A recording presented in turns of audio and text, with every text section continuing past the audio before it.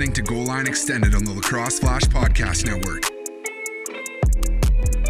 What's going on, everyone? Today is Tuesday, April 20, and I am your host, Ryan Holzbus, and you are watching or listening to Goal Line Extended on the Lacrosse Flash Podcast Network, available on YouTube and wherever you listen to your podcast. Ladies and gentlemen, we have a rather large show planned for today, and frankly, all week to be like matter of fact. We have a big week planned as the PLO College Draft is next Monday, April 26th, less than a week from today. We'll watch this weekend as some of the most talented players in the country will have their last chance to showcase what they got before Monday night's draft, beginning on Thursday night with Notre Dame and Duke, a rematch of Notre Dame's win just over a week ago. 13-8 was the final. The Irish will travel to Durham this time, but a handful of high-profile names headlining this upcoming draft, playing in that one alone and all weekend. Flash's Jordan Johnson will be joining me in a moment to look ahead to Thursday night's game and look back at an absolutely exciting weekend in college lacrosse that featured a handful of upsets, but one of the last weekends of the regular season for most teams as we approach May and the PLL College Draft on Monday. And we here at Lacrosse Flash and Goal Line Extended are going to be getting you ready for what you should be watching for as this draft unfolds. Some of the names to keep an eye on. What are these head coaches thinking as they look up and down the draft board today? After Jordan and I look back at the weekend in college lacrosse, lacrosse insider and Flash analyst Dan Arestia will be joining me, and we will be going over the final edition of his college draft big board and all the top names to watch as this draft unfolds, especially over those first few rounds and some possible team destinations as the draft moves along. And then to close out today's show, Water Dogs head coach Andy Copeland will be joining me here on GLE, former Fairfield head coach for a number of years and now the head coach for the Water Dogs in their inaugural season in 2020 at the PLL bubble in Utah. And he holds the second overall pick in Monday night's college draft, at least as of Tuesday, April 20. Hopefully he gives us somewhat of an idea of what his plan is with that number 2 pick, and we'll look ahead, to the 2021 season, some of the moves that he's made already this offseason. He acquired attackman Ryan Brown. That was a huge get for him and his team as he looks to reload heading into the 2021 season. And then, like I said, we have a very busy week as we get set for this draft. Coach Copeland will be joining me today, Water Dogs head coach. And then on Friday's show, I'll be joined separately by 2 more PLL head coaches. They will remain anonymous for now. And then on Monday, the day of the draft, we will be having our 2021 PLL College Draft Special. 2 more head coaches will be coming onto the show as we prepare for Monday night, 10:30 p.m. Eastern Time, 7:30 p.m. Pacific on Peacock. And then on Friday, we'll be looking at some team needs heading into the draft. Not that these teams really have any glaring needs, but as we've been saying the last few weeks, some teams have some holes that, if filled, will take them to that next level, especially at the top of the draft. We'll talk about some of those names that are being thrown around to go early. And then on Monday night's draft special, we will be laying out our Goal Line Extended mock draft and giving our final thoughts ahead of Ben Rubier's first overall selection. A big week as we look ahead to Monday night. Be sure to check out lacrosseflash.com for all the latest, and a lot of content set to go up there over the next few days. Follow Goal Line Extended at GL Extended and Lacrosse Flash on Instagram and Twitter so you don't miss any of it. But let's get today's show started. Jordan Johnson, welcome to GLE, my friend. Nice to see you again, buddy. Had a packed week college lacrosse, packed week of PLL draft debates. Certainly we're heading down the home stretch, getting ready for the conference tournaments and the tournaments. I'm excited, man. Oh, absolutely. It is heating up here over the last few weeks. For the second time this season, though, in overtime, Joe Robertson manages to find the back of the net to seal it for the Blue Devils. It was his second goal of the game to go along with 3 assists, but Duke rebounds after loss to Notre Dame last week. They come back after being down for most of this game. 13-12 was the final. Before we get to the final seconds of regulation, because I know you want to mention that, Duke getting this win. O'Neal and Sowers both put up hat tricks. Very important as they head into these final 2 tests of the regular season. What did you like from Duke as they get set to take on Notre Dame on Thursday? I really like the team. They really played their most complete game as a team, I think, all year. Defensively, JT Giles-Harris probably had one of his best games of the year. You talked about Sowers and O'Neal right there. Brennan O'Neal, man, he's just a stud. I mean, I can't say that how many times. And him and Sowers together has come together. It's finally starting to have that click. I know a lot of people were waiting for Sowers to heat up, still are waiting for Sowers to heat up. Look, he's not going to put up your monster numbers, I don't think, unless we get into a tournament where he really turns clutch. But him and O'Neal, You bring in the Kai Montgomery. You talked about Joe Robertson. They're finally starting to get clicking. I know earlier in the year I said that there was Duke and everybody else. As Notre Dame showed, they can beat Duke. I think Duke is beatable, but at the same time, I think this Duke team is starting to hit the right notes, and that's a good thing considering the time of year it is as they head into the ACC tournament. Where look, it's going to be like it has been all year. It's going to be full of these 1-goal games. It's going to be competitive, and Duke's going to have to put out their best effort that we've really seen all year down the stretch as they play Notre Dame again, and then you get the ACC tournament. They're going to have to play their best ball. It's time to – and against Virginia, they did that. Big win for Duke as they get ready for a regular season rematch with Notre Dame, who is off this weekend. But likewise, just as tough on the other side if you're Virginia, and it's even harder when what looked like the game-winning goal at the end of regulation gets waved off for a crease violation. But UVA got right back to it this past Saturday. They beat Utah at home, 18-11, the final. And then some bright spots for UVA over those two games. Petey LaSala, 18 for 27 in Thursday's loss, 20 of 26 on Saturday at the Face-Off X, continuing to perform like one of the top draw guys in the league. The offense starting to pick it up here down the stretch as well. Looking ahead to their final game of the season, a conference rematch with Syracuse. What's the scout here on UVA? For UVA, look, I mean, you're going to watch that Syracuse film against UNC, and I don't know, you can't put too much stock into it. I'm going to say that because you're going to look at that film and be like, huh. But I know one thing, Syracuse is going to come out mad, fired up. Everybody's going to be dishing them this week, and rightfully so. And UVA is going to be on point because I don't know about you, but I watched that first quarter against Utah, and they had a case of the Saturday scaries coming off the game against Duke. I don't think Lars is going to have them like that against Syracuse. Actually, wouldn't surprise me if they came out firing out of the gates, just trying to take advantage of a Syracuse team that, frankly, to put it, is down right now. And we're obviously not on their campus. We're not around their team, but I frankly wonder what is kind of the morale. Is it, all right, next ACC game? Or is it kind of, all right, we had this bad loss. Is that going to spill over into the Virginia game? I mean, and look, Syracuse has all the motivation. They beat Virginia, and they need this game to prove themselves. Like, a lot of people gave me and Liam Kelly flack for not putting them in the tournament, in our mock tournament. And really, from my perspective, it wasn't even a knock on them. It was just more so, I don't see the committee putting 5 ACC teams in the tournament. And then Syracuse to have that performance against UNC kind of just gave me more of a reason to not put them in the tournament. And they need to show out. And in my opinion, in order for them to make the tournament right now, they need to go on a run and win the conference tournament. I don't know if they're going to – I can't sit here and say right now that the committee is going to justify putting them in the tournament right now unless they win the conference tournament. And I think even the ACC, they – excuse my kind of math here because I just remembered because they don't get an automatic qualifier because they don't have the 6 teams. But, yeah, I just don't see the committee putting them in the tournament unless they really have a decent run here down the stretch. And 2 or 3 weeks ago, I probably would have said, yeah, 5 ACC teams, Syracuse belongs there. But they just laid an egg against UNC, and I don't know. I can't – the way that they are playing right now, based on the eye test, is not good.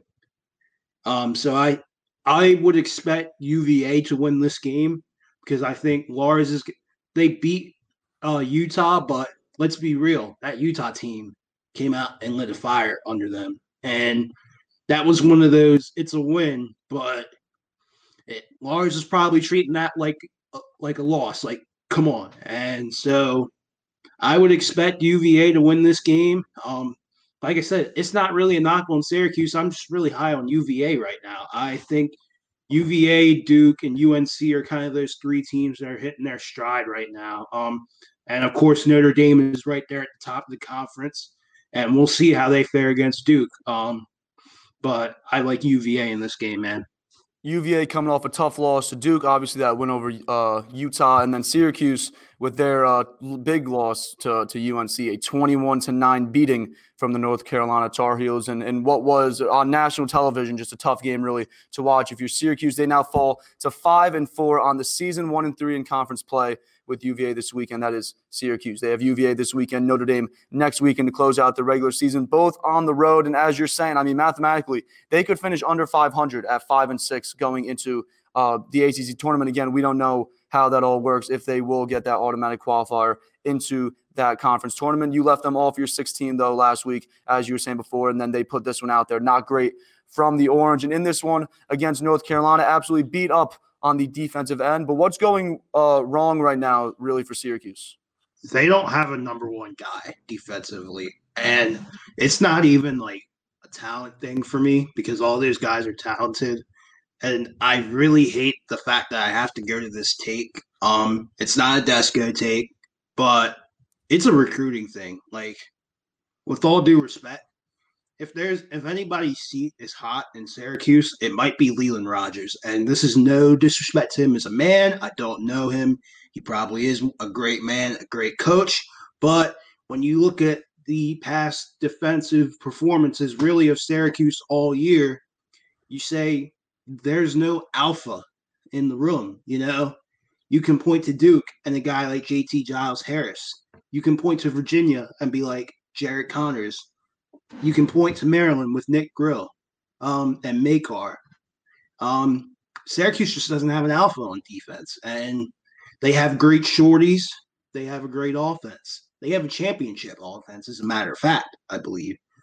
But they just don't have a pole that's a number one. And then you see the residual effects of that. Slides not going where they're supposed to.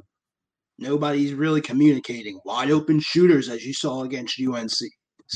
I mean, you'd frankly need an alpha, and it's That's not all that those communication too. That all goes just to the communication point of it as well. It's not there. exactly, and frankly, it's not on any of the guys. It's not a knock on any of those guys. I think you got to recruit better. I mean, they have this kid Billy DeWan. He's not coming in for another couple years, you know. So I don't know, man. That's really it for their I think their defense is holding them back because offensively they are a championship team, but that defense is holding them back. And man, like I'd love to see them play their defense, give them at least an average performance to go with that offense because you and I both know how scary that offense is. And with Hiltz, Trimboli, who you name it, that offense can win them a championship. But the defense is what's making them look like an average team versus a top 5 team. That's just plain and simple, man. The struggles on the defensive end for Syracuse in front of goalie Drake Porter, Dan Arestia's number one goalie heading into the college draft. Those struggles continue as they're highlighted in the Dome on Saturday. 16 saves for Porter as he faced a whopping 37 shots, 12 different goal scorers for the Tar Heels, including a 6-assist, 8-point day for Mr. Chris Gray, who is now 11 points ahead of Maryland's Jared Bernhardt for the most points in college across this season. Bernhardt being the current Tewaaraton front runner. But we're saying this is a really tough loss for Syracuse. This is a huge win for Notre Dame, stepping on the gas early, not coming off of it. Head coach Joe Bresci called it the first complete game they've played all year. I mean, 21 goals. That sounds like a complete game to me. And that's got to be a good feeling as you come down the regular season home stretch. On Sunday, you got Notre Dame at home after they play Duke on Thursday night. And then on next Sunday, Duke at home in a rematch of that overtime loss on April 1st. But this win, huge for UNC. Oh, yeah, for sure. I never expected UNC to kind of hit that wall. That Duke game, if they hit a wall, it was that Duke game. But honestly, they could have easily won that game.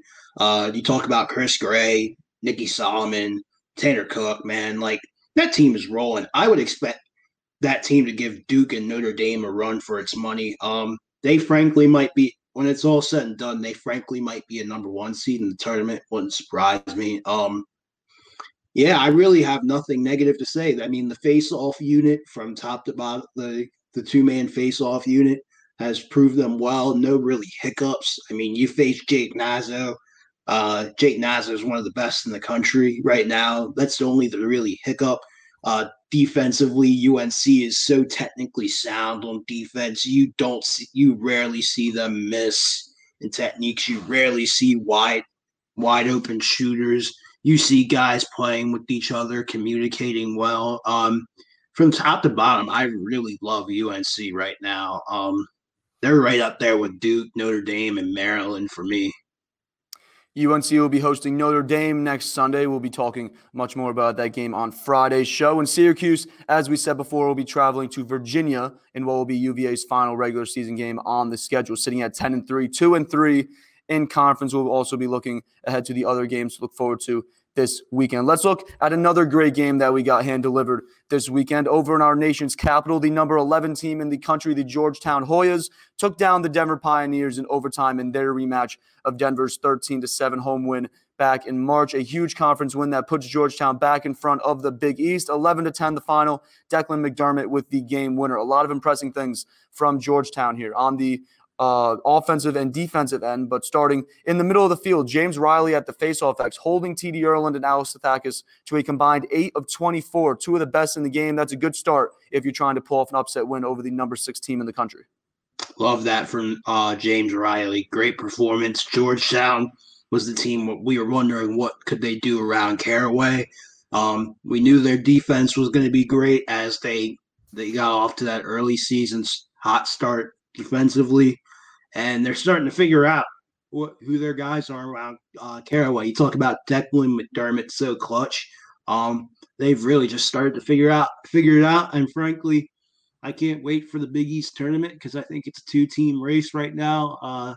Marquette's still hanging around there, but I really do love Georgetown right now. With that being said, though, I don't expect T.D. Earl and Alex Stathakis to have a bad game like that anymore. Frankly, I think that James Riley just got the best of him, and it was his day. And it's not a knock on both of those guys. He just had himself a day. I would expect T.D. Earl and Alex Stathakis. I know I'm going to butcher that name so many times, but I would expect them to get right back into form. And frankly, in the tournament, I expect them to make noise. Even though I'm really high on Georgetown right now as far as the Big East is concerned, I really like Denver going forward as they head into the tournament. Georgetown and Denver, definitely those top 2 teams in the Big East. But again, we cannot forget about Marquette. Marquette always seems to do something crazy when it comes conference time. But Denver falling from number 6 in the country to number 9, not too far as we expected. We didn't think they were going to fall too far after that loss. But the Pioneers now 9-3 heading into their final regular season game of the weekend against St. John's. Georgetown at 9-1 will host Providence on Saturday and then head to Loyola next weekend for what will be their toughest out-of-conference game of the season. Keep that in mind. 2 of Denver's 3 losses coming on that February trip out to Carolina. Expect these 2 teams to meet again as we get conference tournaments underway. Yeah, is that Loyola game looking tough now? Not as tough, I think, as it was looking, but if you look at the rest of Georgetown's schedule, definitely their toughest game coming up here out of the conference. Let's head over to the Big Ten. A number 8 Rutgers, they handled Johns Hopkins 17-11 the final. A tight game throughout, tied in the third quarter, but a 6-goal Rutgers run ended any hopes of a Hopkins upset. Adam Charlambides led the way for the Scarlet Knights. 6 goals, 2 assists. He was followed by Connor Kirst, who had 4 goals and 2 assists. Rutgers securing their spot as the number 2 team in the Big Ten ahead of their regular season finale at Michigan. The number 1 team in the country, Maryland, they took care of Ohio State on Sunday, 18-8. The final score. Jared Bernhardt continued to be phenomenal. 6 goals and an assist in a routine win for Maryland. What did you take away from this win? I love the goalie goal led by Logan McNeely. First of all, that's just a sight to see. Maryland, no surprises here. I expect them to roll over Ohio State. Jared Bernhardt is the front runner for the Tewaaraton, as he rightfully should be. He took over this game himself. All the arguments for him in the PLL college draft being the number 1 pick, I frankly don't blame people who want to throw him in that discussion. I'm a Sowers guy. I think Sowers is the number 1 guy, but Jared Bernhardt continues to prove every weekend that he should be in the conversation at least. Maryland defensively, I've loved them all year with Makar, Nick Grill. Don't forget about Alex Smith, the shorty, who is one of the best and most underrated in the country, in my opinion. If I do have a hot seat or somebody that's going out there, it is the Inside Lacrosse Bowl. No disrespect to anybody, and I usually don't have these opinions on these polls. I kind of mentioned it on Twitter on Twitter this morning. How in the world is Ohio State number 16? They went from 16 to 14 after a loss to Rutgers, keep in mind. Tell me, who is their marquee win this year, Ryan? Who was the marquee win? Off the top of my head, they don't have a marquee win. Johns Hopkins, Michigan. Exactly. No win over Rutgers, no win over Maryland, no tight game with either of those two. And here's my argument too with that. And like I said, these polls are so subjective, but people are using the same argument of the weak Big Ten conference to hold Maryland back and say that Maryland is not going to do anything in the tournament. They're using this same argument as a reason to not give Jared Bernhardt the award time. But yet you have Ohio State at 16, and they had them at 14 a couple weeks ago with 4 losses, and now you're at 5. Ryan, tell me, if this ain't Power 5 bias or whatever, and this is no disrespect to all the media guys out there that participate in this poll, and Ohio State is a good team. But you cannot tell me that they are in the top 20 right now. I mean, look at who all the teams that got votes here. I could make an argument for Towson. I can make the argument for Vermont. You already know I'm going to make the argument for my school, UMBC. I'd even be acceptable with throwing Loyola in there, even though they're on a little slide. But come on, guys. Come on. You know Ohio State is not a top 20 team right now. They win the conference tournament. Have at it. They finish above 500 this year after the tournament's done. Have at it. Throw them in there. Don't blame you. But come on, guys. We all lack in sometimes we don't watch as much film as we should. We've all been there. But come on, turn the tape on. You see it. I don't. Tell me where there's a marquee win. Ohio State definitely struggling here. They don't have that marquee win, but definitely struggling here. They're looking like the number 3 seed heading into this Big Ten tournament, so we will see what Ohio State can do here down the stretch. But Maryland, to close out the regular season, they will have Johns Hopkins, a big rivalry game that we look forward to every year. Hopefully Hopkins can make it interesting this time around. And then the most exciting game in the Big Ten this past weekend came from the 2 teams at the bottom of the conference, as you're saying, the 2 teams that really Ohio State beat, you could say. Penn State and Michigan jockeying here for seeding ahead of the Big Ten tournament. Penn State able to avenge their early season loss and get that win at home in overtime, 14-13. Mac O'Keefe with the overtime game winner, just a piece of his 6-goal, 2-assist outing. He also made history with goal number 213, making him the all-time NCAA D1 leader in goals scored, and that number will continue to climb. Big day for Penn State, big day for O'Keefe, and the Nittany Lions could be hosting a first-round tournament game as they now sit solely in 4th in the Big Ten. Congrats to Mac O'Keefe for setting the record. And honestly, with Penn State, I love that they're starting to, quote-unquote, heat up a little bit. I think it's, like I said, right now it's a little bit too little too late, but I love that Mac O'Keefe is starting to get on this tear that he is. And who knows, maybe they could pull an upset against Maryland in the Big Ten tournament. It wouldn't surprise me. They can certainly beat a Rutgers or an Ohio State. I don't think the gap is as big as everybody thinks it is from that sense. I know they just got spanked by Rutgers a couple weeks ago, but look, anything can happen in these tournaments.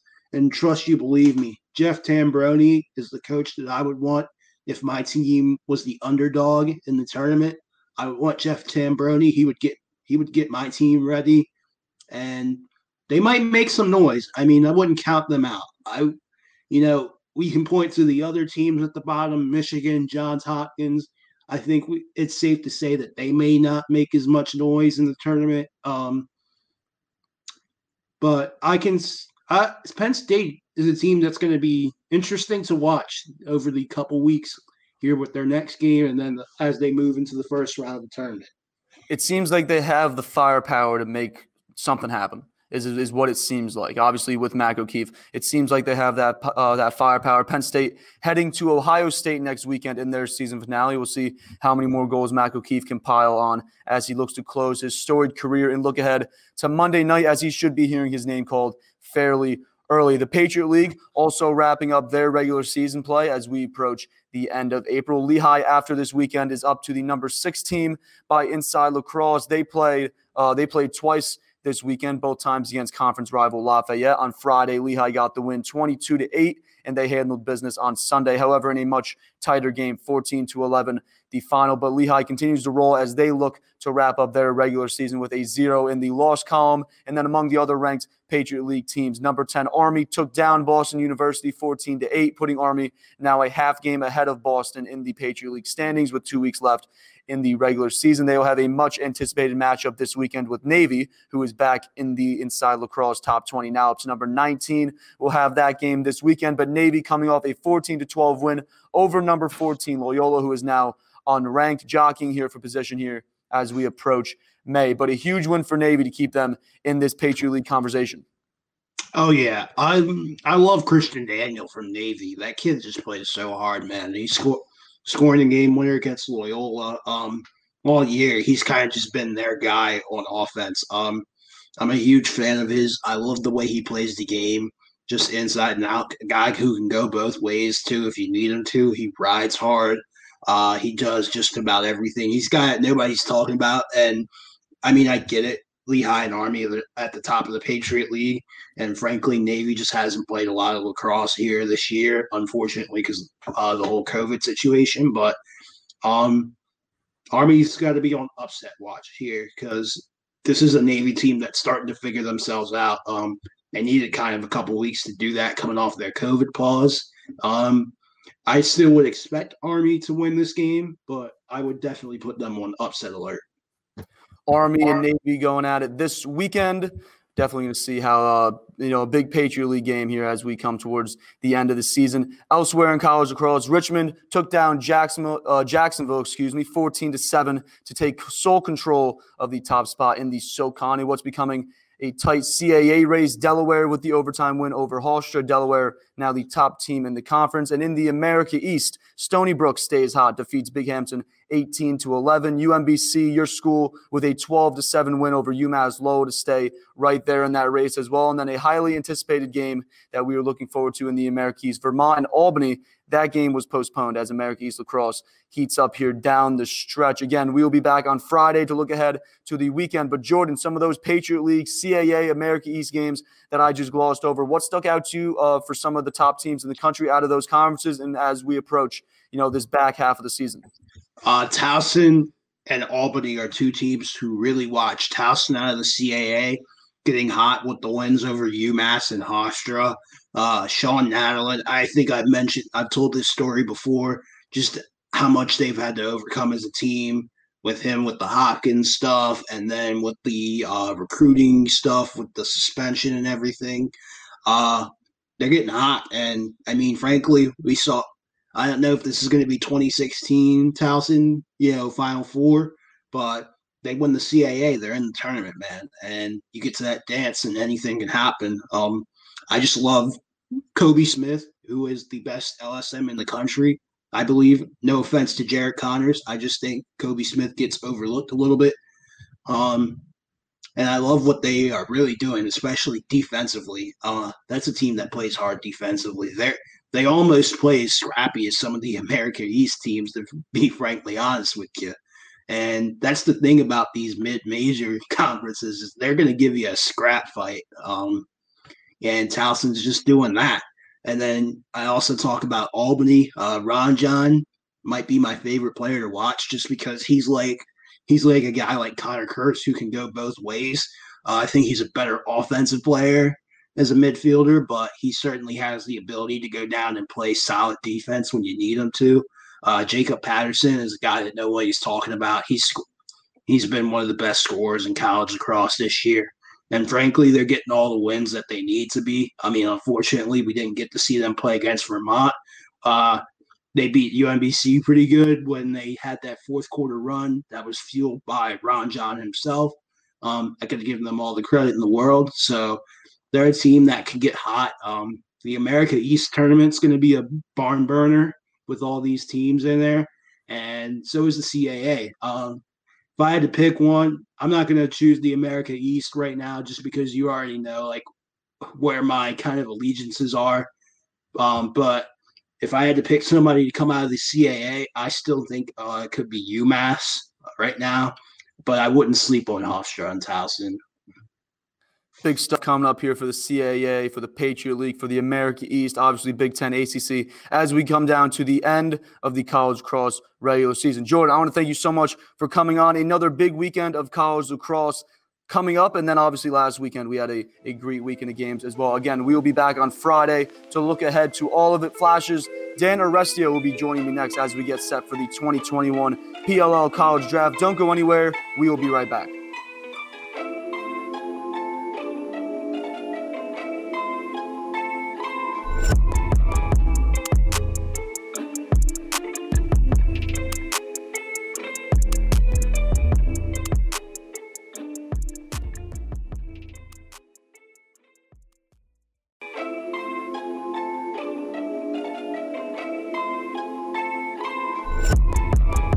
You're listening to Goal Line Extended on the Lacrosse Flash Podcast Network. Welcome back to the show. Tuesday, April 20. Glad to have you with us, whether you are currently watching or listening to Goal Line Extended. We are available on YouTube. It's also available on whatever platform that you listen to your podcast. Also, check out lacrosseflash.com for all of our shows and latest content, including our next guest's college draft big board ahead of Monday night, which can be seen on the Lacrosse Flash website. Joining us now on GLE Lacrosse Flash insider Dan Arestia. What's going on, Dan? Welcome to the show. How are we doing, guys? Good to be here. Thanks for having me. Oh, we're doing great. We're doing great. Dan, the college draft is now less than a week away. Monday night, April 26th at 10:30 p.m. Eastern, 7:30 Pacific. Over the last few weeks on this show, we've been talking about some of the guys that we're expecting to go early in this draft.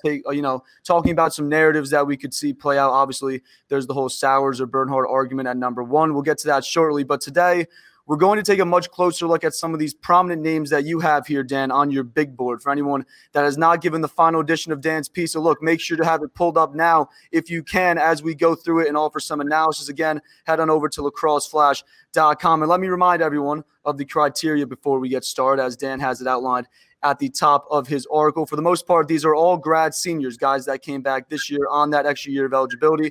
But there are a few names that are fourth-year seniors. Nakai Montgomery, the prominent one that you have listed. But these are all grad students and seniors. And then probably the most important rule of all, this is not a mock draft or the order that Dan or I expect these guys to get drafted in. Expect that to come later in the week. Follow at GL Extended and at Lacrosse Flash, at Dan Arestia on Instagram and Twitter so you don't miss that. But this is not a mock draft. This is Dan's rankings of which players he expects to make the biggest impact at the pro level. But as you said, without further adu, let's check out this board. And let's start at the bottom of your article with the specialist. As has been mentioned a few times on this show, there are a few names that might be looking – few teams, I should say, that might be looking for a face-off man. The Archers, the Water Dogs, Chrome, and the Chaos all only have one going into this draft. And one team, the Whip Snakes, have one goalie. So Coach Stagnita most likely looking for a backup for Kyle Bernlohr heading to training camp. Let's start with the goalies. You have Syracuse's Drake Porter, Georgetown's Owen McElroy, and Duke's Mike Adler, formerly of St. Joe's, headlining your group of netminders. Alex Rode also in your next tier. He's been impressive for Virginia this season.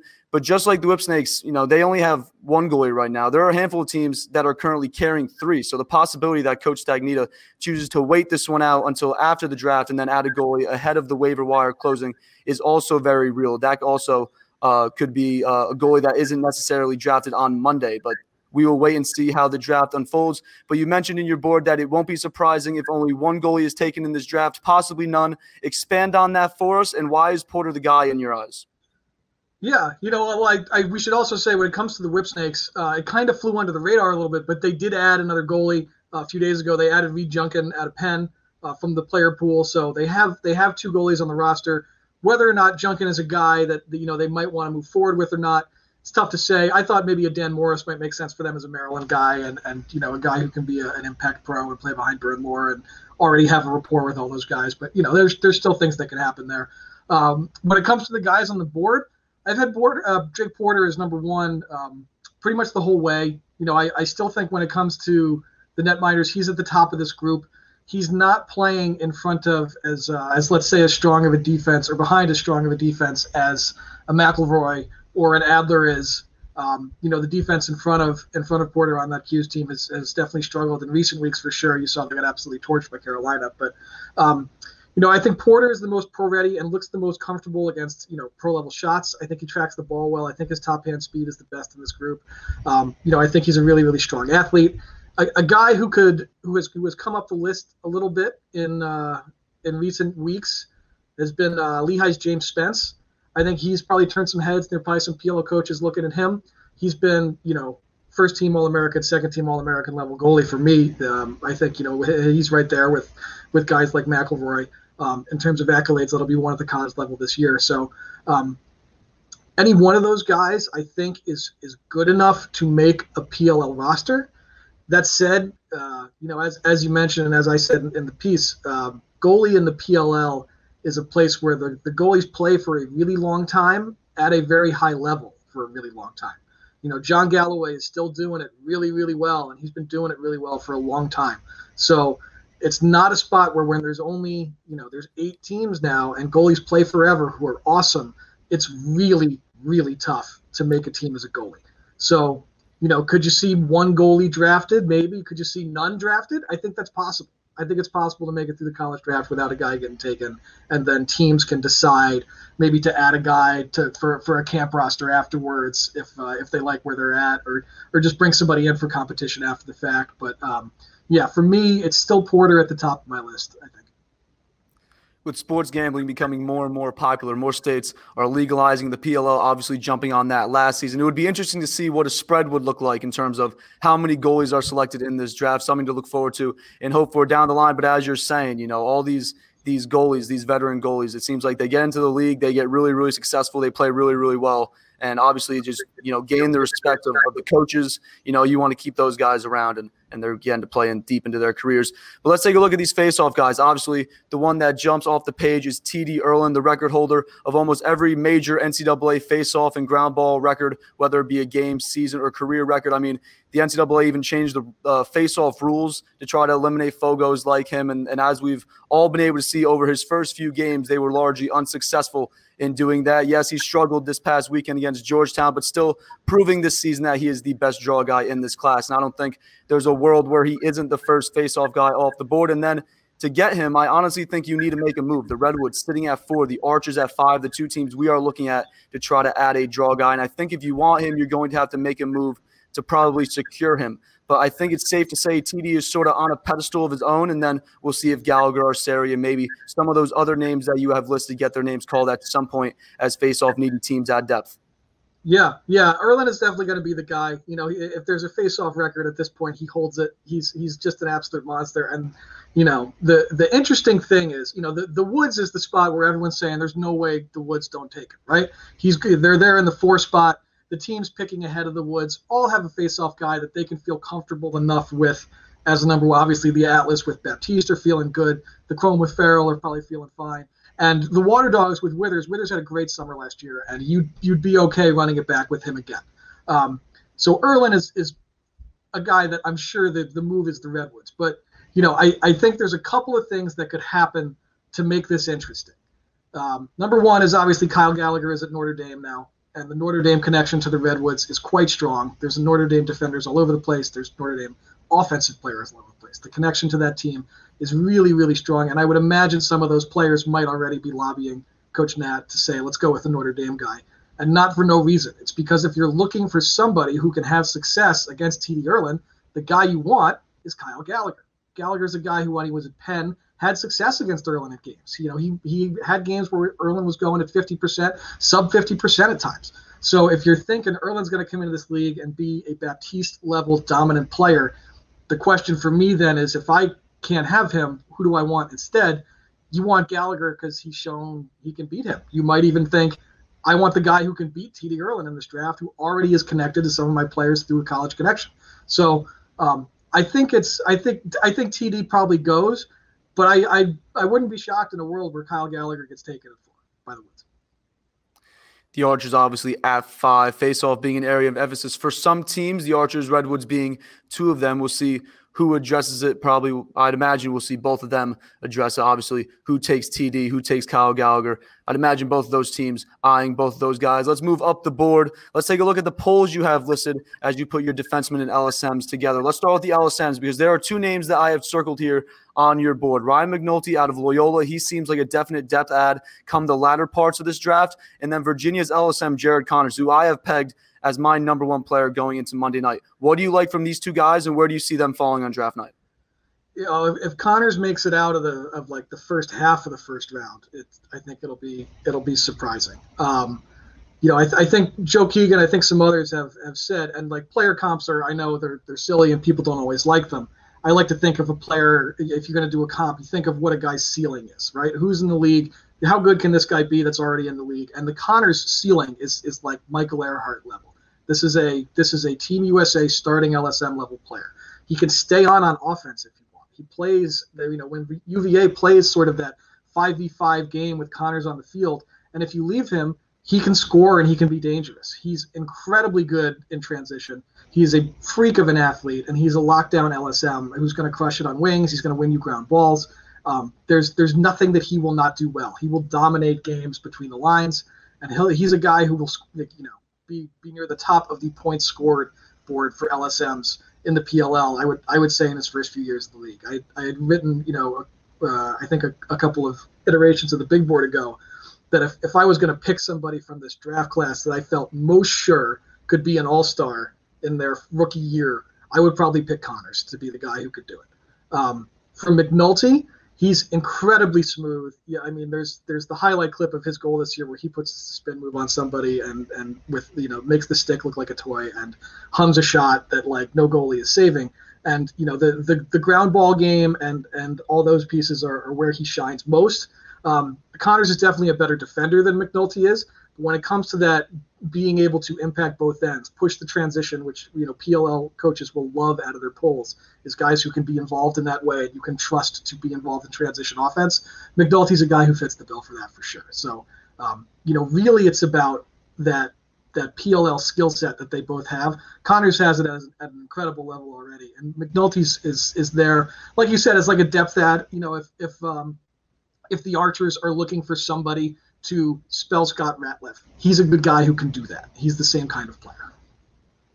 Hey, you brought up, you know, the not letting Connors get through the first half of this, you know, the first half of the first round of this draft, and then obviously the comparison to Michael Earhart. I'm just saying, as long as Connors does not fall to 7, we cannot allow that to happen.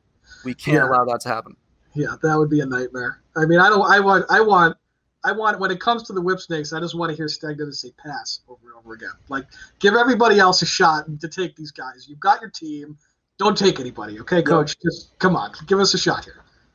Along with the long stick middies, we also have a wide selection of really good defensemen that should be drafted. Leading that crew is JT Giles-Harris out of Duke and Jack Keelty out of Notre Dame, arguably the top 2 defensemen in college lacrosse and definitely 2 of the top talents in this draft. But Keelty in particular has stuck out over the last few weeks as Notre Dame has gone into the thick of ACC play, for the most part being left to guard the opponent's top attackman. Dan, you have Giles-Harris as your top defenseman, but said that Keelty is pushing him for that spot. What do these 2 guys respectively bring to a team and a defensive unit, and where do you see them both falling next week?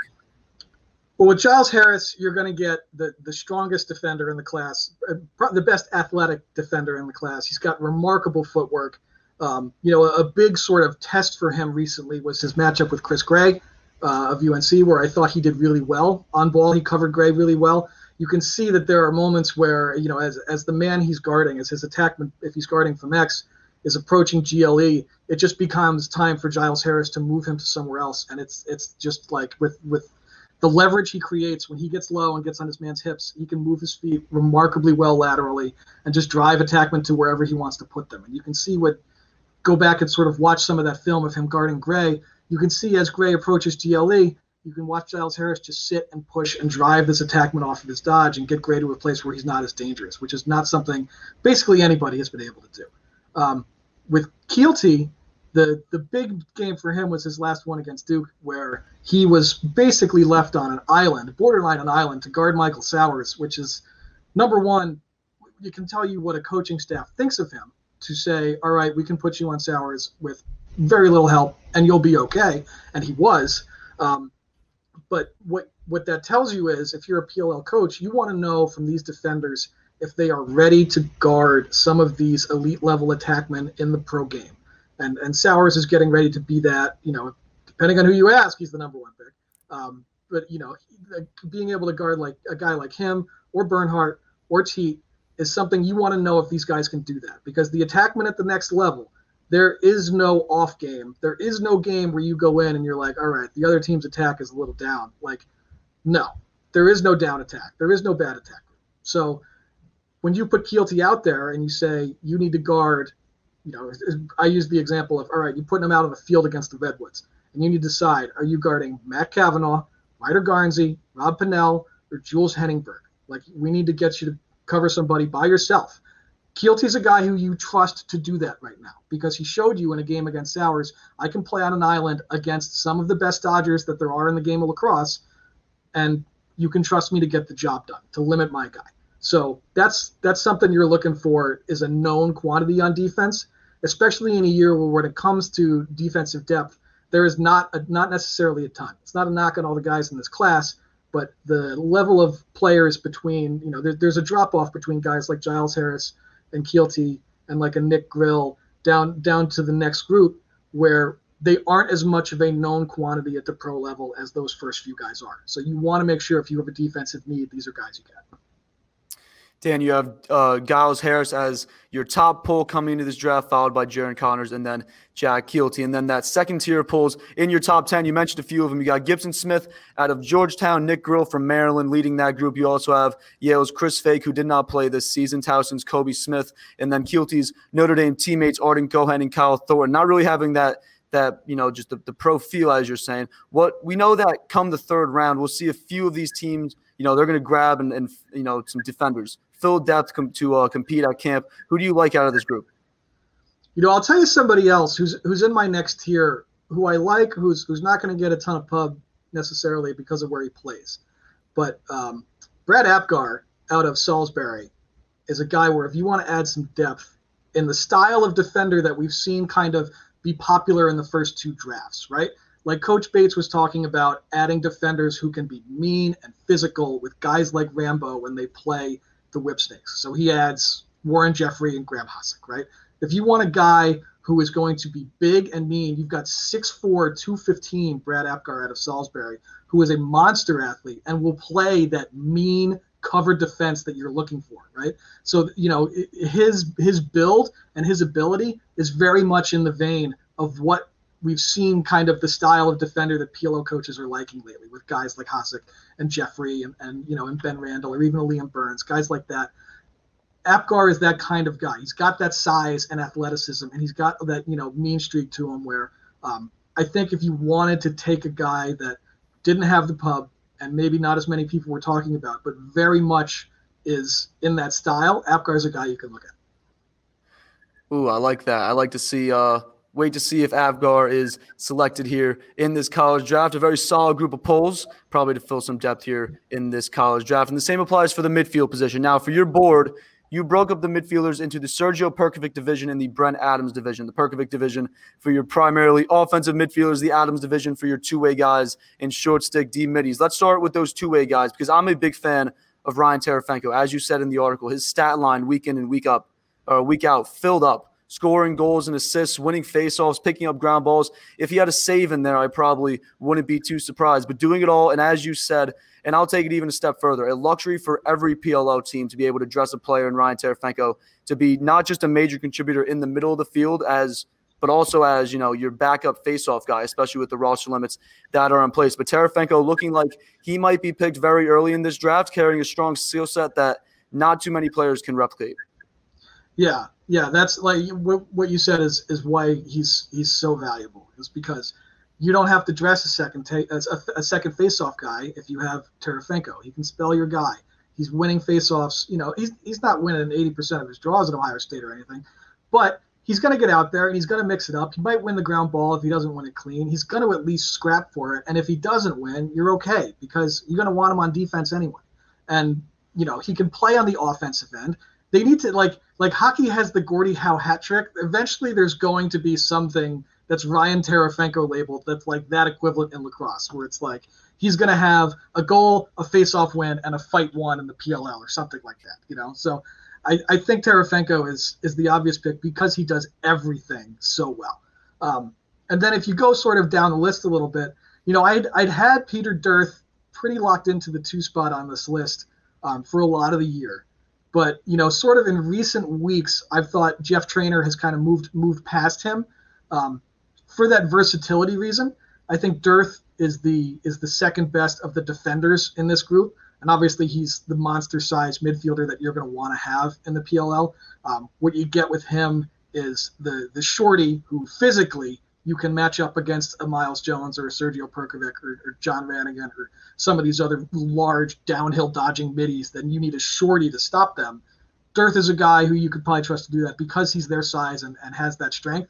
But when it comes to the transition part and maybe staying on offense and some of the wing play stuff, I kind of like Jeff Traynor now maybe a little more. I like him to be more involved on both ends than Dearth would be. I think if you're a team looking for give me a pure short stick defender who is going to guard the guy that I want him to guard and do well, and I don't need him to be as involved on the offensive end, you want Dearth. If you want a guy who can play solid defense, not as good as Dearth, but play solid defense, can win ground balls, and can push transition in a way where he's very capable and can stay on the offensive end, then Trainor's probably your guy. The other guys on the list, I think I like Danny Logan a little bit ahead of Jamie Trimboli. Trimboli, I don't think has had a great year this year. I know Kark loves him, and he's pointed out that Trimboli is a much better offensive player than probably everybody else on this list, which is true. But offensively this year, I don't think Jamie Trimboli's shown us as much as he has in years past. So I think if I'm looking at my two-way guys, I'm looking at the other guys ahead. But I think the ceiling on Trimboli is great. If he plays like he did maybe in years past prior to this year, then you're getting a heck of a bargain a little bit down the list. Another guy in the next tier who's, this is another guy who I think has the ability to return to school if he wants to. But guys like Jonathan Donville from Cornell and Mitch Bartolo from Penn are other guys in that this is a very big athletic midfielder, which PLL coaches love. The guy who can be overpowering, can shoot from distance, can dodge, can play off ball, can do all those things. Bartolo we finally get a look at because Penn's going to play Cabrini this weekend, I think, which is going to be, I can't wait to watch that. Donville, I don't think we're going to see any Cornell games this year. We'll see what happens, but I'm not holding my breath. So, but those are other guys you could add. And then I have Bubba Fameron on the list just because, and I think he can return to school if he wants to, but Bubba in recent weeks has been playing off the charts. He was throwing dimes last week against Ohio State.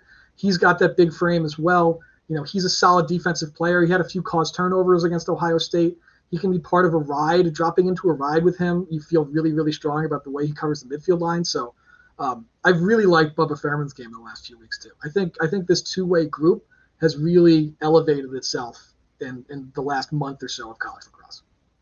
A handful of really good two-way middies that we're watching. Tarasenko obviously getting his name into the conversation for one of those top picks in the draft. We'll wait and see if a lot of these guys get their names called on Monday night. Obviously players that these coaches like, kind of the prototypical type that these guys are. Let's keep it moving. You have Connor Kirst and Dox Aitken headlining your group of offensive midfielders. Kirst currently at Rutgers after transferring from Villanova, Aitken back with Virginia, and you have them in that order, Kirst, then Dox, but it could be flipped come draft day depending on who has those picks. But what do these two guys bring to the table? Well, Kirst has been playing attack for Rutgers, but midfield his entire Villanova career, and that's where he is. He's a midfielder. But Kirst is 2-point range on the run, which is not something a lot of players have ever really had. He is, again, the big frame is something everybody loves, but downhill dodger and can also beat people from wings with underneath dodges. He is sneaky, agile for a guy his size. And again, the range, the 2-point line is 15 yards. Kirst can be good from 18. He can shoot from a few steps back from the arc. So, and he's, another thing that's about it that's great is some of the, you watch 2-point shooting in the league, and there's one guy, there's Chanenchuk, who doesn't need the crow hop and the big wind up and the step in. it's like if he has his hands free and a little bit of space, he can just snap off a 2-pointer that's got a good chance. He's one of the best 2-point shooters in the league. And Kirst is that same kind of thing where it's like he doesn't need the big crow hop and a ton of space to be able to get off the shot that's going to go from 2. He can get it with a little like hitch dodge to one hand and a little bit of space and just fire it, and he can beat you from range. So that's something that's attractive about him. Dox, famously at this point, got off to a slow start this year.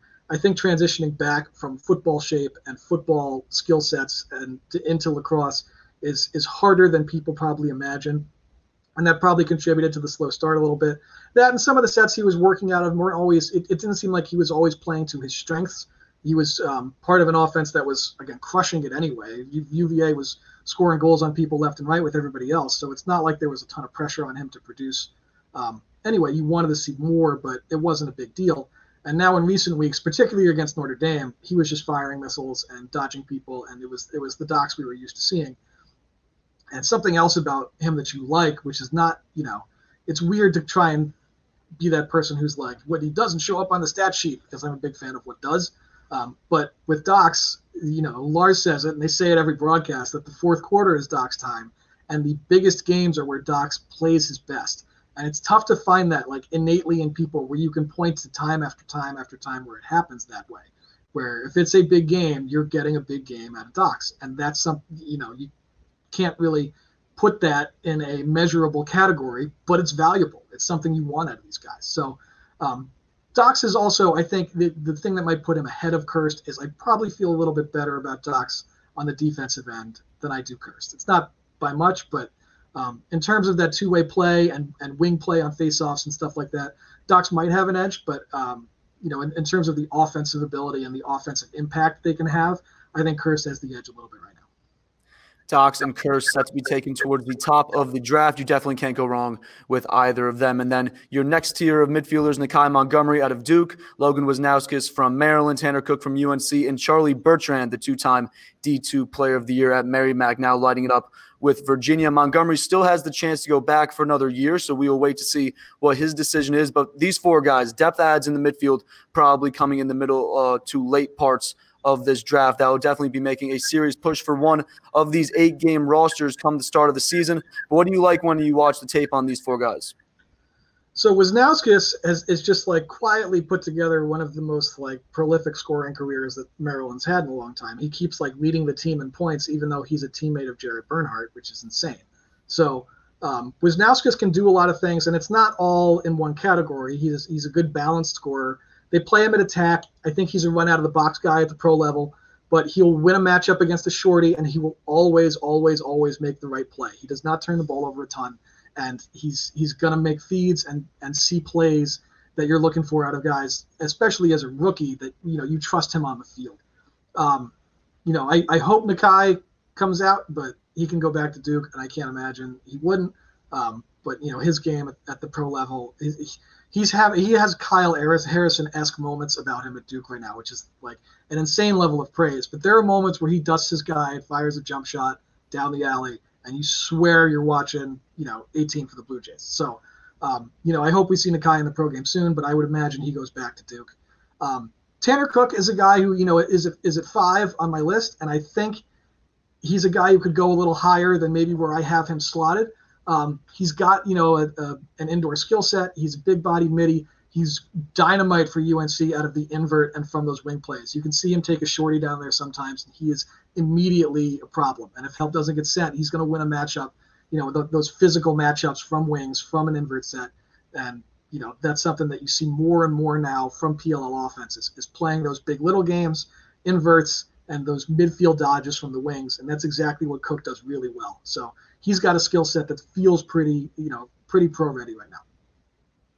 Jack Hanna, Justin Anderson, Kevin Rogers, and Alex Concan, some other names to keep in mind in the midfield as this draft unfolds. All right, time to look at these big dogs. And this is a pretty fine list that you put together here, Dan, of attackmen whose names will be available on draft night. And the conversation's already starting as to who the Owls should take first overall. You got Mike Sowers, you got Jeff Teat, and you have Jared Bernhardt in that order of top attackmen in this class. And you have been making your case clear on Twitter over the weekend, defending your ranking of Sowers as your top pick and player in this draft. Sum it up for us right now. What separates Sowers from Bernhardt and Teat, and why does he fit the bill better than those two when it comes to what Ben Rubier and the Atlas need first overall?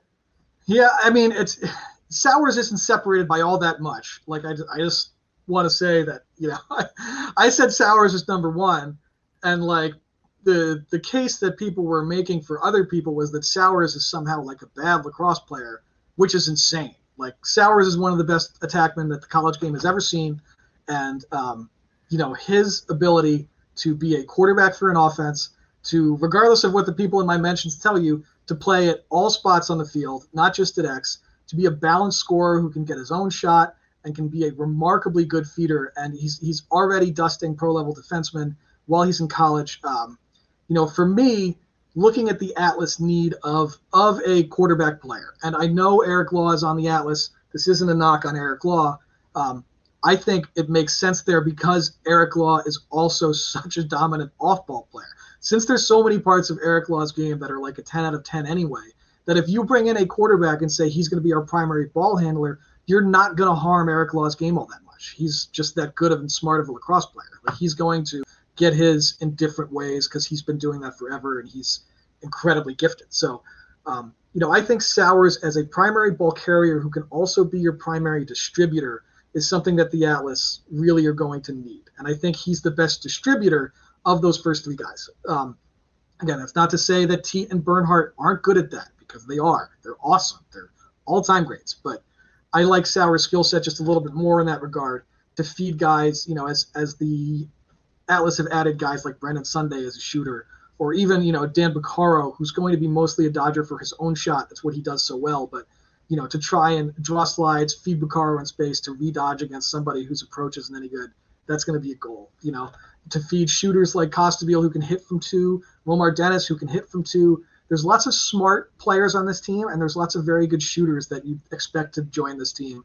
So, I think with the personnel that are on that roster right now, Sowers is the best fit that makes the most sense to me. I think there's a case for Bernhardt at one. I think it's a really strong case to say Bernhardt can do all of that I just said. He can do all that too. And he absolutely can. I think if you want to try and make the case too that Bernhardt's a little bigger and more athletic, I think that certainly helps his case for, as we said earlier, PLL defenses that are adding the big physical bruising defensemen like Hasek, like Tucker Durkin, guys like that who are going to physically wear on you over the course of a game. Bernhardt might be a little better suited to deal with that kind of punishment as a bigger, stronger athlete. But, I still think I would take Sowers ahead of time. If somebody says Bernhardt goes one, I'm not going to be shocked. It wouldn't surprise me. The same for Jeff Teat. Jeff Teat can play every spot on the field. Jeff Teat's already been a world-class attackman. He was at the World Games as a sophomore, when he was at Cornell, which is insanely impressive. Guys like Trey Leclerc were there too, and Leclerc is also, on this list. But guys with that kind of pedigree who have seen not just pro-level offenses and defenses in action, but been part of them and played against, world-class defenses and offenses in place.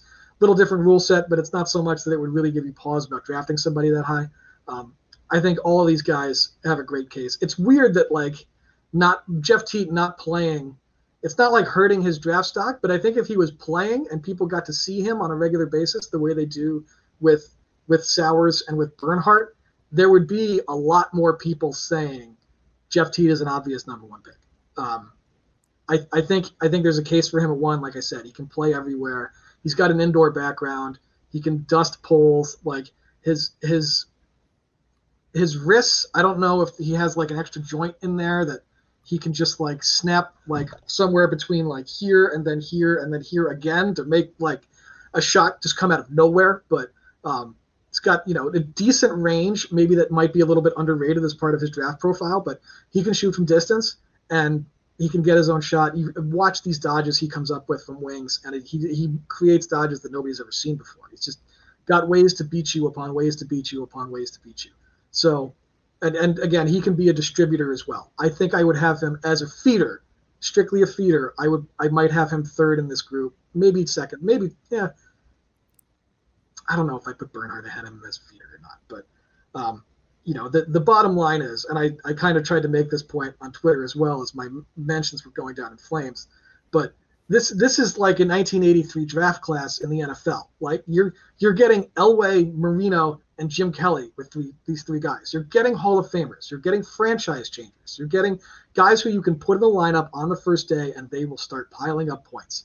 I think just like there was in 83, there's a John Elway who I would put ahead of the others and Michael Sowers, but you're not going to go wrong if you wind up with Dan Marino or with Jim Kelly. You're getting guys who are going to set the world on fire. So, I think the way it shakes out is going to be a ton of fun, to be honest.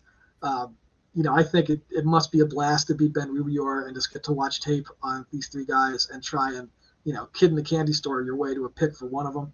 But, somebody's going to get lucky with the second pick and somebody's going to get lucky with the third pick. And I think, these guys are the top three attackmen, but as we said at Jump, this is not a mock draft. And I think there's going to be teams who decide maybe they want to go with a JT Giles Harris or a Jared Connors before they take one of these guys because they have big defensive needs. They feel okay with their offense, and it's tough to get a pro-ready pull in later rounds. So, do you see a Sowers, Teat, or Bernhardt go at like 4, 5, 6? Like, it would be insane to think so, but I think it's possible if you throw TD in the mix in those first couple picks and Connors and Giles Harris. Is there a world where Jared Bernhardt winds up on the Whipsnakes? I hate to say it, but yes, that's possible. It's very possible. I hope it doesn't happen, please. But please, I really hope it doesn't happen. Sowers transferring from Princeton to Duke. He averaged 9.5 points per game and 6 assists per game in 5 games in 2020 as the guy for the Tigers, averaging 5.5 points this season on a stacked Blue Devils offense. And Jared Bernhardt, the Tewaaraton favorite right now, averaging over 6 points a game. Jeff T. and Cornell have not played a game due to the Ivy League's canceled season, but keeping his name in the conversation here early in this draft. If you have Sowers going first overall, how far do you see Bernhardt and Teat falling? I'm thinking Teat no later than 6. Obviously, Andy Towers being there at 6 with the chaos. He selected Teat in last year's college draft, and then first overall in the NLL draft as a coach with the Riptide. How far do you see Bernhardt and Teat falling? If Sowers goes 1, of these 3 attackmen, 2 of them don't. One of them is making it out of the first 2 picks. The Atlas are going to take. They need to take an attackman of these caliber. They need to take Sowers, Teat, or Bernhardt. Whoever they decide to take is the right pick, pretty much. There's no way to screw this up. I think the Water Dogs need to add an attackman as well. I think they added some quality players in the entry draft, I should say. But I think their attack still needs a guy who you can throw the ball to and say, go get me a goal, and feel really good about their ability to do it. So, I think a Teat or Bernhardt, I think Bernhardt makes a ton of sense for the Water Dogs. If you want to put Teat there, then I think that's fine too. But one of those 2 guys is making it, or one of those 3 guys is making it out of the first 2 picks. The Chrome at 3, I don't know what you want to do at attack if you're the Chrome, right? Because you have Wolf, you have Gutterding, you have Goddard playing off ball. You just added Randy Stotts, who you can play at attack if you want to. Like their attack roster is really pretty loaded. So if the Water Dogs take Bernhardt and the Chrome want to run Teat out of the box or something, or run one of those other guys out of the box, I think that makes sense. And that's a world where you could see the 3 of them going in the first 3 picks. But if the Chrome don't take one, the Redwoods I can't imagine would take one. They are already so backed up at attack. They're going to be running Ryan Lee and Jules Henningsberg out of the box. Like the attack spots are well spoken for on the Redwoods, barring another trade or like a sudden retirement or something like that. I can't imagine the Redwoods take one of them ahead of a face-off need. And the Archers, I think they're doing okay at attack. Last I looked, so I don't know if they would take one of these guys to try and run out of the box, but I think the Chaos is the spot where you could see Towers really luck out and wind up with one of the 3 and take them. If it winds up being Jeff Teat, it's like the stars have aligned, and yet another guy with a Canadian passport is going to be playing for the Chaos. So, I think that would be a really interesting outcome. It's especially because Towers already drafted him once. Like, it's not any mystery that Towers would take him again if he was there. he liked him enough to draft him the first time when he didn't even know if he was going to play for him or not. So, I think there's a world where Teat or Bernhardt make it that far, or Sowers, whoever you want to, decide to put in that group. But there's that middle of the first round pack of Chrome, Woods, Archers who may already feel good enough about their attack, and they don't think they want to run one of these guys out of the box, that one will slip past pick 3, 4, and 5. I don't know if one makes it past Chaos. Chaos is in, I don't know how you can try and add these guys to Chaos because their offense is guys that can play all over the place. You can run one of these guys out of the box. They're all so flexible. They all play well together, you would assume. So, they could add a guy and probably not be too worried about his position because they're adding these guys who are like positionless offensive players, I think, to solve basically for this so that I never have to feel weird about adding an attackman because my attackman can play everywhere. Let's hope that the Chaos, if one of those three are available, because again, same thing applies with Jared Connors. One of these three guys cannot fall to the Whipsnakes. It is just unfair. That can't happen. Jake Caraway, Ryan Tierney, and Trey LeClaire, your next three names at attack. What do they bring to the table in terms of being depth adds, but also looking to make a difference at some point if given that opportunity to break one of these loaded offenses? I really like Ryan Tierney. I think his stock has gone way up since the start of the season. He started the year, I think he was in my next level of guys, and now here he is, in the top 5 of the attack group. And to get there, you have to vault some very impressive players. So I really like his ability to get his own shot. He seems like he could be on SportsCenter every week. He is also his vision is insane. Speaking of being on SportsCenter, he threw a cross-field bounce pass for an assist in a recent game.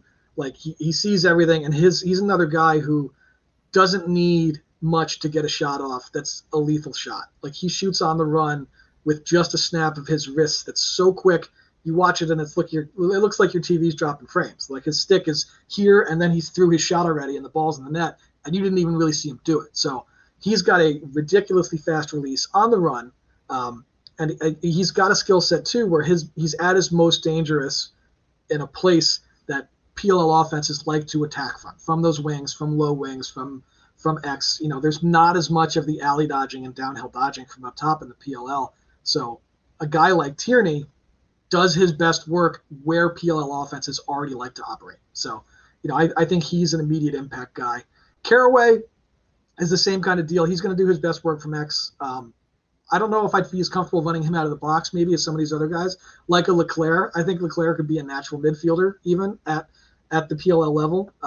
As we said earlier, he's got a pro game pedigree. He's played with Team Canada, as a college player in a world game. So, you're getting a really strong player with him. I think, you watch Ohio State play, and I would like to see them use LeClaire a little differently maybe than they do.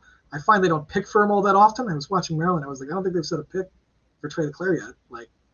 Maybe run him off one or two and try and get the best shooter, one of the best shooters in the country, his hands free, because you can see what happens when he does. This is a draft where if you're taking shooters at attack, you're taking O'Keefe and then you're taking LeClaire next. He's the second best shooter in this group. So, he's a guy where with the right team and the right offense, I think he's an immediate impact player. And again, he's probably a guy who you can run out of the midfield right away in the PLL and feel okay with it. And he's athletic enough where even if he got stuck on defense, he's a good rider. He's a physical player. It wouldn't be like a nightmare scenario for teams like it would be if you ran, if Sowers ever ran out of the box and wound up on defense. He's a great athlete, but that's not a good situation. So, I think I might even jump Tierney over Caraway at this point. I'm just rewriting my big board as I look at it. But, Caraway's a gifted scorer. Caraway's got great vision. He's played with gifted players like Baccaro at Georgetown, and he's been part of prolific offenses. He's had the keys to it and been successful. He's been an off-ball player and been successful. So, he's a very smart and very skilled player who's going to fit a PLL offense. Mac O'Keefe, you brought up his name there, and Ethan Walker, two lefties towards the bottom of your attack board. O'Keefe, just this past weekend, breaking the Division I all-time goals record. Walker has also been solid in his 5 years at Denver, averaging 2.5 goals a game over his career. And the problem we know with these lefty shooters in this college draft is that there's already so many of them in the league. But when, but when in the draft, we could see a team grabbing one of these two guys, O'Keefe and Walker. When could we see one of these two guys, teams grabbing one of these two guys? I think it kind of depends on need. I kind of really would like to see O'Keefe with the Atlas. I think O'Keefe as a shooter with the Atlas to stretch teams from 2-point range. O'Keefe's going to hit a 2-pointer at some point this season that's going to blow people's minds. He's going to score from like the logo. He's going to do some Steph Curry kind of thing. He can score from forever away. When he set the goal record, I pointed out, like, he's shooting 40% for a career at Penn State. And, like, it's not like he's dunking the ball all that often. Like, he gets some shots in tight, but, Penn State runs that sort of pick down motion that's meant to free him from the wing coming up top to get to his left hand, where he shoots usually from range, from like 13, 15 yards, and beats goalies, again, 40% of the time. So you're getting a legitimate, like, proven, serious 2-point threat out of him. I think at the pro level, is he a guy who's going to get his own shot? Like, if you isolate him on an island and say, go get me a goal, can he do it? I don't know if he's ready to do that against PLL defenders. But running him off of the screen to get a 2-pointer or to, find him coming out of the box in a transition situation where he can, step into one where he kind of gets lost a little bit if you sub him right, I think he can be deadly. And I think the Atlas are a team where, they traded away players like Brown, and they traded away some really strong shooters. Busick is gone. Even though those guys didn't have great shooting summers last year, they're great shooters. I think you want to try and replace them a little bit. So they added Sunday, who can shoot really well. But I think another shooter or two would really help that team, especially a guy, if you wanted to try and play him in attack, you could do it, but you could also run him out of the box. You have Tehoka Nanticoke as your 7th-ranked attackman. As we all know, he was recently dismissed from the Albany lacrosse team after some on-the-field and off-the-field disputes. We also know that he is a very talented lacrosse player using his frame to his advantage. But does the dismissal from Albany affect where he's selected, and where do you think he finds a home? A few destinations we have in mind in terms of players that he's played with before. It's tough. You hated to see him dismissed from the team because he's such a special player, and he's a guy you buy a ticket to see in a heartbeat. But before his season ended, you were watching these highlights. He's scoring sitting on his butt, like he's putting up these goals that are absolutely unbelievable. And from a physicality standpoint, from a guy who can run through a PLL defender right now, he's probably at the top of this list. Like, there's nobody who's as physically overpowering as Tehoka is. Another guy who played at the World Games, you can go back and find a highlight of him putting his shoulder into Joel White and knocking him to the ground and then scoring from 12 yards. Like, Tehoka can do some special things when he really has space to get himself moving. So I think a lot of teams could use a guy like that. In terms of how everything happened and how it affects his status, I don't know if that's for me to say. That's for coaches to try and evaluate how they weigh, the risk of a guy who got dismissed and finding out the facts and deciding how important the facts of what happened are to one. Do you think Tehoka will mesh with my guys? Do I need to worry about this guy off the field? Anything like that?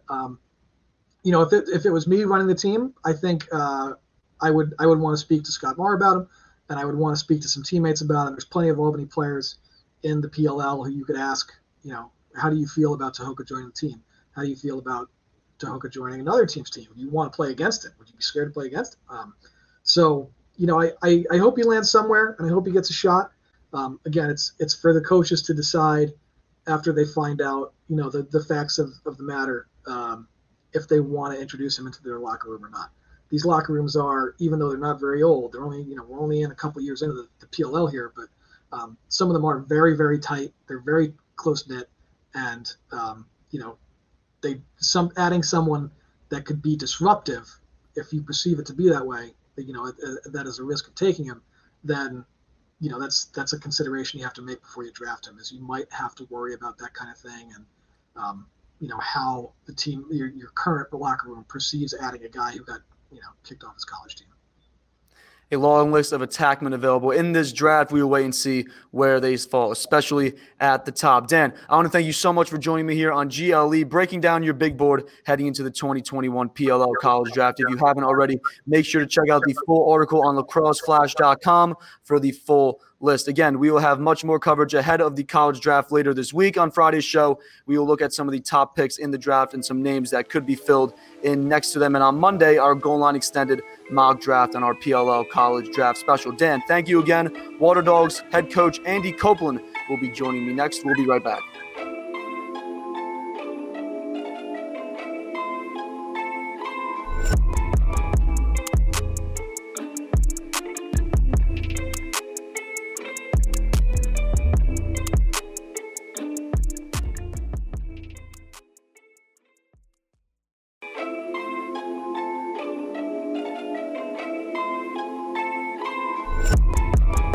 You're listening to Goal Line Extended on the Lacrosse Flash Podcast Network.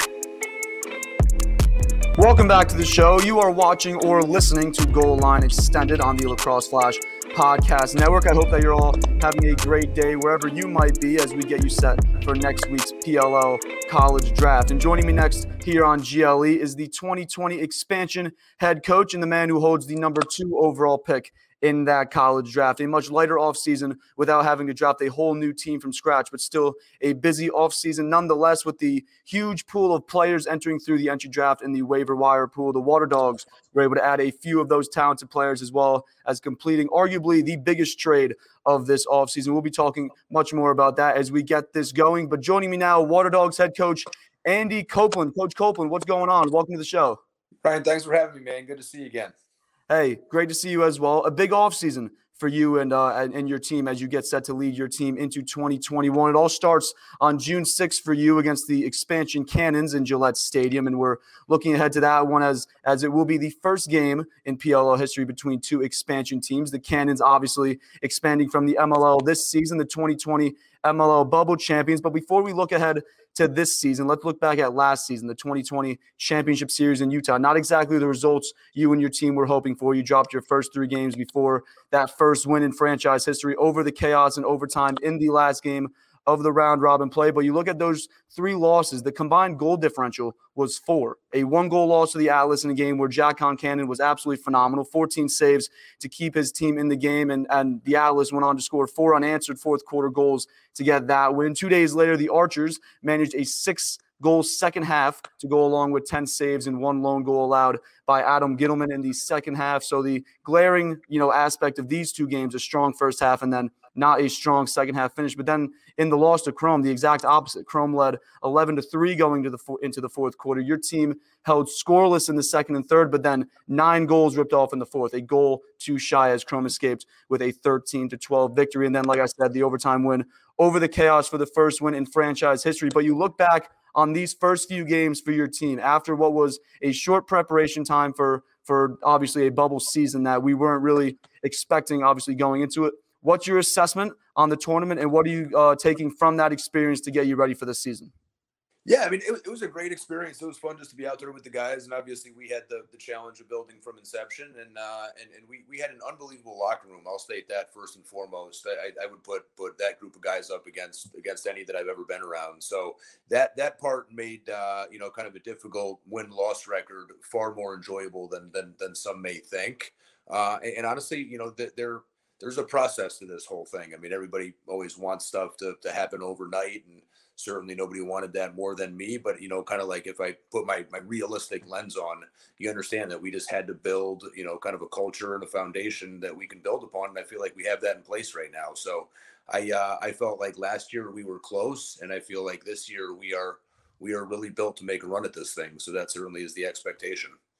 The Water Dogs finishing the group play with 1 win, 3 losses, and then their tournament ending with a loss to the Redwoods in the first round of the elimination tournament, ending your 2020 campaign. But what it also did here was get the ball rolling on the preparation plan for 2021, and that plan involved acquiring attackman Ryan Brown from the Atlas by way of a trade, setting the Atlas a second-round college draft selection for this upcoming draft. It will be the 11th overall pick for one of the top attackmen in the league, one of the best shooters in the game, having the ability to really stretch the field and shoot from both sides with both hands at a very high clip. How do you plan on integrating Brown into this offense, and how early along in this process did you know that he was a guy that you'd be targeting this offseason to add via trade, a guy that was really successful in the PLO's first season, playing alongside a guy that you grabbed in expansion last season and that played a big role on this team in Utah, attackman Kieran McCardle? Sure. Well, that certainly was part of the logic. Was you just watch the chemistry that those guys had in kind of year one of the PLL, and then I've been a Brownie fan forever, from back to his Hopkins days, and then watching him with Team USA in 2018, and then certainly his professional career. And some may call him the best shooter in the world. I won't make that statement, but I certainly think that he's very elite there. And I just think he gives you, kind of a stretch guy who has both interior and exterior presence, and really, really, really high lacrosse IQ.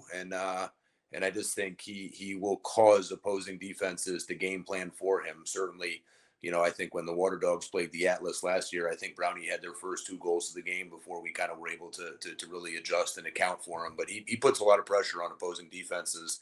So now the challenge is making sure that we can complement him with the right assortment of guys. And that was what led us in some ways to, picking up Mikey Schlosser there in the second round of the entry draft, because we wanted a guy who could just, kind of automatically draw a slide. And I think Mikey gives us that.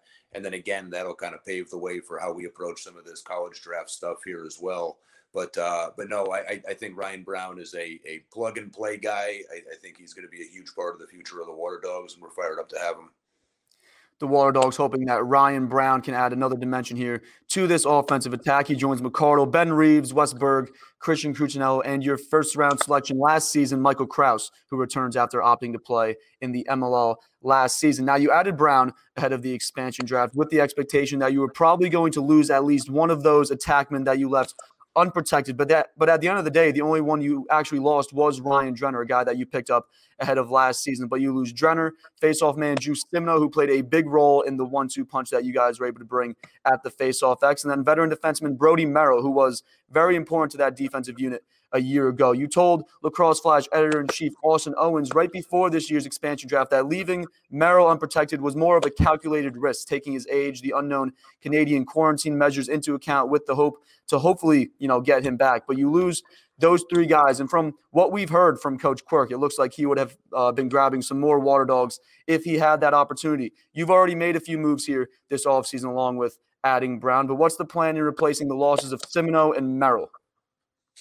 Sure. I mean, we lost 3 great players and great people, no doubt about it. I knew going into it that the Cannons were only able to select 3. So there was maybe a little bit of, kind of poker being played there, and was very fortunate that we had Reeves and Kraus bounce back to us. I went in thinking that I was probably going to lose one of those 2 lefties, and to get them both back, we'll certainly take it. Again, Drenner is a great lacrosse player, but, kind of I had known that we'd kind of had the Brownie trade, kind of doctored up there. So felt okay about that. And then Brody certainly is, as he's had a close to 20-year professional career. I mean, he's the greatest of all time. And I don't use that lightly whatsoever. Just again, that was a crossing the border situation, and knowing Brody has, kids and a family back at home, like what was the likelihood and his availability going to be this summer? And to be honest with you, I'm not sure that we still have clear answers to some of those questions. So we went into the entry draft understanding that there were certainly huge shoes to fill in Brody's absence, but we feel really good about the 2 defensemen we were able to get there, and Liam Burns and Ben Randall. So everybody talks about kind of the departure of Brody, but from my end also, we lost Noah Richard too, who were able to keep on our team through the military exemption. But Noah Richard was a huge part of our defense last year. So we had to replace both Brody and Noah. And that's hence why we grabbed Liam and Ben both. And, again, is it a 1-for-1 trade? I don't really know, but we feel like we lost a couple good defensemen and we gained a couple defensemen, and we got to, we'll have to rebuild and develop some chemistry there, but I think we'll be able to do so. Liam Burns and Ben Randall drafted by Coach Copeland in the entry draft to help bulk up on the defensive end. And then short stick defensive midi Matt Witcher brought in as well through the waivers to add some depth with Kyle McClancy and Steven DiNapoli. And then along with Brown, the other big addition that you made this offseason, you brought it up before, bringing in midfielder Mikey Schlosser, jack of all trades, as Jordan Johnson called him after the entry draft. You reunite him with your first overall selection in last year's entry draft, Zach Currier. We here at Flash, we're particularly excited to see what Schlosser is able to do on the shortened field. But what do you expect Schlosser to bring to this team, especially when it comes to the offensive end and in transition? First of all, he's an unbelievable guy. I actually just hung up with Coach Kevin Conry at Michigan not too long ago, who had the privilege of coaching, Mikey during some of his collegiate days. And Just an unbelievable reputation in terms of, what he brings and some of the intangibles that he'll add to the locker room. So that was a huge part of it. And then two, just felt like he was one of the more dynamic midfielders available in terms of, obviously his speed and his two-handedness, but he plays with no ego. Like, he goes by people and then he throws the ball to the right person. He's not a super high risk, high reward kind of guy. I just think he has a real efficiency to him. And, I'd kind of equate it to that whole like second assist, kind of hockey analogy, where he just can kickstart things and kind of be your party starter on offense there, and then let guys play on the backside. But he, he gets in the hole. He can play defense. He obviously great in between the arcs. But I just think Mikey has played with certainly Courier, and then, again, Drew Snyder was a part of that, that franchise there for a number of years. So hopefully there will be some ingrained chemistries already in place, and we can just build off of those. Schlosser, a big add to join this Water Dogs team and midfield in 2021, joining the likes of, as you said, Drew Snyder, and then fellow Canadians Zach Courier, Ben McIntosh, Wes Berg, Jake Withers, and all-world LSM Ryland Reese. Coach, I just talked to Ryland like a week ago for this show. He says his plan is to stay in the States if the quarantine measures in Canada are still in effect come the summer. We brought that up just a little while ago. But in terms of the other Canadians on your roster, what should we be expecting as we get closer and closer to the weekend of June 4? I think they all have similar plans where if the quarantine measures are not lifted, I think they're all planning on hunkering in here for the duration of the summer and throughout the fall, and as long as they need to. But they're certainly making the PLL and the Water Dogs a priority. So I will, I appreciate that a whole lot for those guys. We should be hearing much more over the next 2 weeks or so, or 2 months, I should say, as to what Canadian guys will be doing, or what they will be doing with the season approaching. Obviously, very important for you as you prepare for this season with a handful of Canadians on your roster. Let's move on to this college draft. You have the second most prized selection at this for this upcoming draft. You'll be picking after Atlas head coach Ben Rubier at the top of the draft. And my God, the talent that will be available specifically to the two of you with the first and second overall pick. If you want to go attack, there are a ton of them. There's also a few notable polls that we will be watching as the first few picks unfold. And then you only have one faceoff specialist as of right now. Arguably one of the best to ever do it should be available to you at number 2 overall. A few talented midfielders that can play in the middle of the field as well. And then you also consider the fact that, yes, you did recently move that second round pick. So after this selection at 2, you won't pick again until 18. So I won't put it past you to move back in the first round, obviously being a possibility, get some more draft capital. Some scenarios obviously being thrown around primarily by myself, but we will wait and see how the draft unfolds. 1 week until this draft. Coach, what's the plan heading into it? Well, everything that you said is very accurate. There are a lot of kind of side conversations that have been going on for quite some time. So whether or not we stay firm or we pull the trigger and move around a little bit is still TBD. But it would have to be a pretty hefty asking price for us to trade down. I think you have some pretty special attackmen in particular. I know Paul Kark kind of just did something on social media the other day, but between Sowers and Teat and Bernhardt, you got 3, kind of A+ candidates there.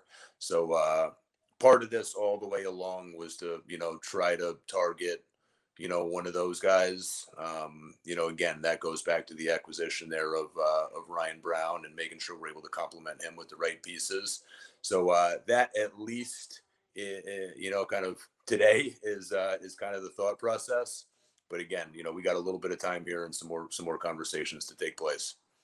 Definitely can't go wrong with any of those 3 names. Obviously, some polls available, some face-off guys available that we are watching as well, but cannot go wrong with either of those 3 names. But we did get something important there. It is not for certain that Coach Copeland's staying here at 2. He might be moving down. We will see over the next couple days, really, as we are now just under a week from the college draft. The 2021 season right around the corner, just over a month away, but we do have this college draft first next Monday night, April 26th on Peacock. For everyone watching or listening, make sure to tune in as Coach Copeland holds the second overall pick, and will be adding another talented player to his roster heading into training camp and the 2021 season. Coach, I want to thank you so much for coming on and joining me today. Before I let you go, Matt DeLuca and Charlie Cipriano, currently the 2 names you have on the roster to play goalie. We saw DeLuca relieve Cipriano towards the end of last year's tournament. What's the outlook right now on your team's goalie situation? Well, we continue to have two that we like. I mean, I know there's kind of a narrative out there that, I think we finished, last in save percentage at like 53 or 54. So people were just like, assuming that we were going to try to go ahead and enhance that position. And, again, there are still some side conversations that are taking place. And in my utopian world, we'd kind of add a third goalie to the roster to try to get, some real goalie competition up at camp. But I really do like the two that we have right now. I mean, I think Matt DeLuca in 2 games and change, I think, was right around 59%. And Charlie Cipriano in the first couple, I thought, played very well, and then was dealt an unfortunate rib injury that he tried to play through. But, I know, and he knows, he said certainly wasn't him at his best. So I continue to feel really good about the two that we have. But, look, any coach and kind of GM's responsibility is to try to get the best guys that we possibly can. So we, if there's an opportunity for us to enhance any area on our roster, we're going to take advantage and try to do so.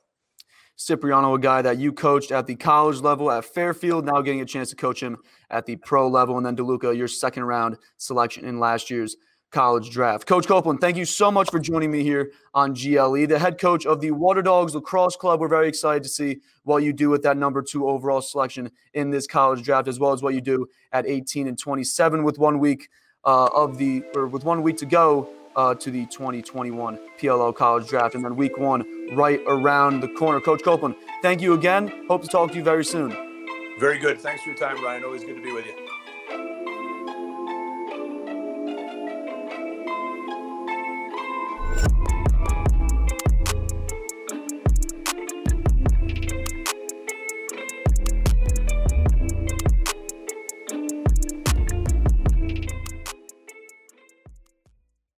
All right, everyone, that is going to do it for our 9th show here of Goal Line Extended. I want to thank you all for watching and or listening. If you are not already, make sure to subscribe to the show on YouTube as well as on whatever podcast platform that you use. Search up Goal Line Extended, and you should be able to find it. You can also head on over to the Lacrosse Flash website, lacrosseflash.com. All of our podcasts are there, as well as stories and articles covering all the latest news, including Dan Arestia's college draft big board. You can also follow Goal Line Extended on Instagram and Twitter at GL Extended. All of the links that you will need will be in the description of the video or podcast that you are viewing or listening to right now. We will be back on Friday to look ahead to the weekend slate of college lacrosse games. We'll be looking ahead to the PLO college draft on Monday, and then interviews with 2 PLO head coaches. Check out GL Extended on Twitter for more. Make sure to follow and subscribe to that, and so you don't miss the show. I hope you all have an incredible week, and we will see you on Friday.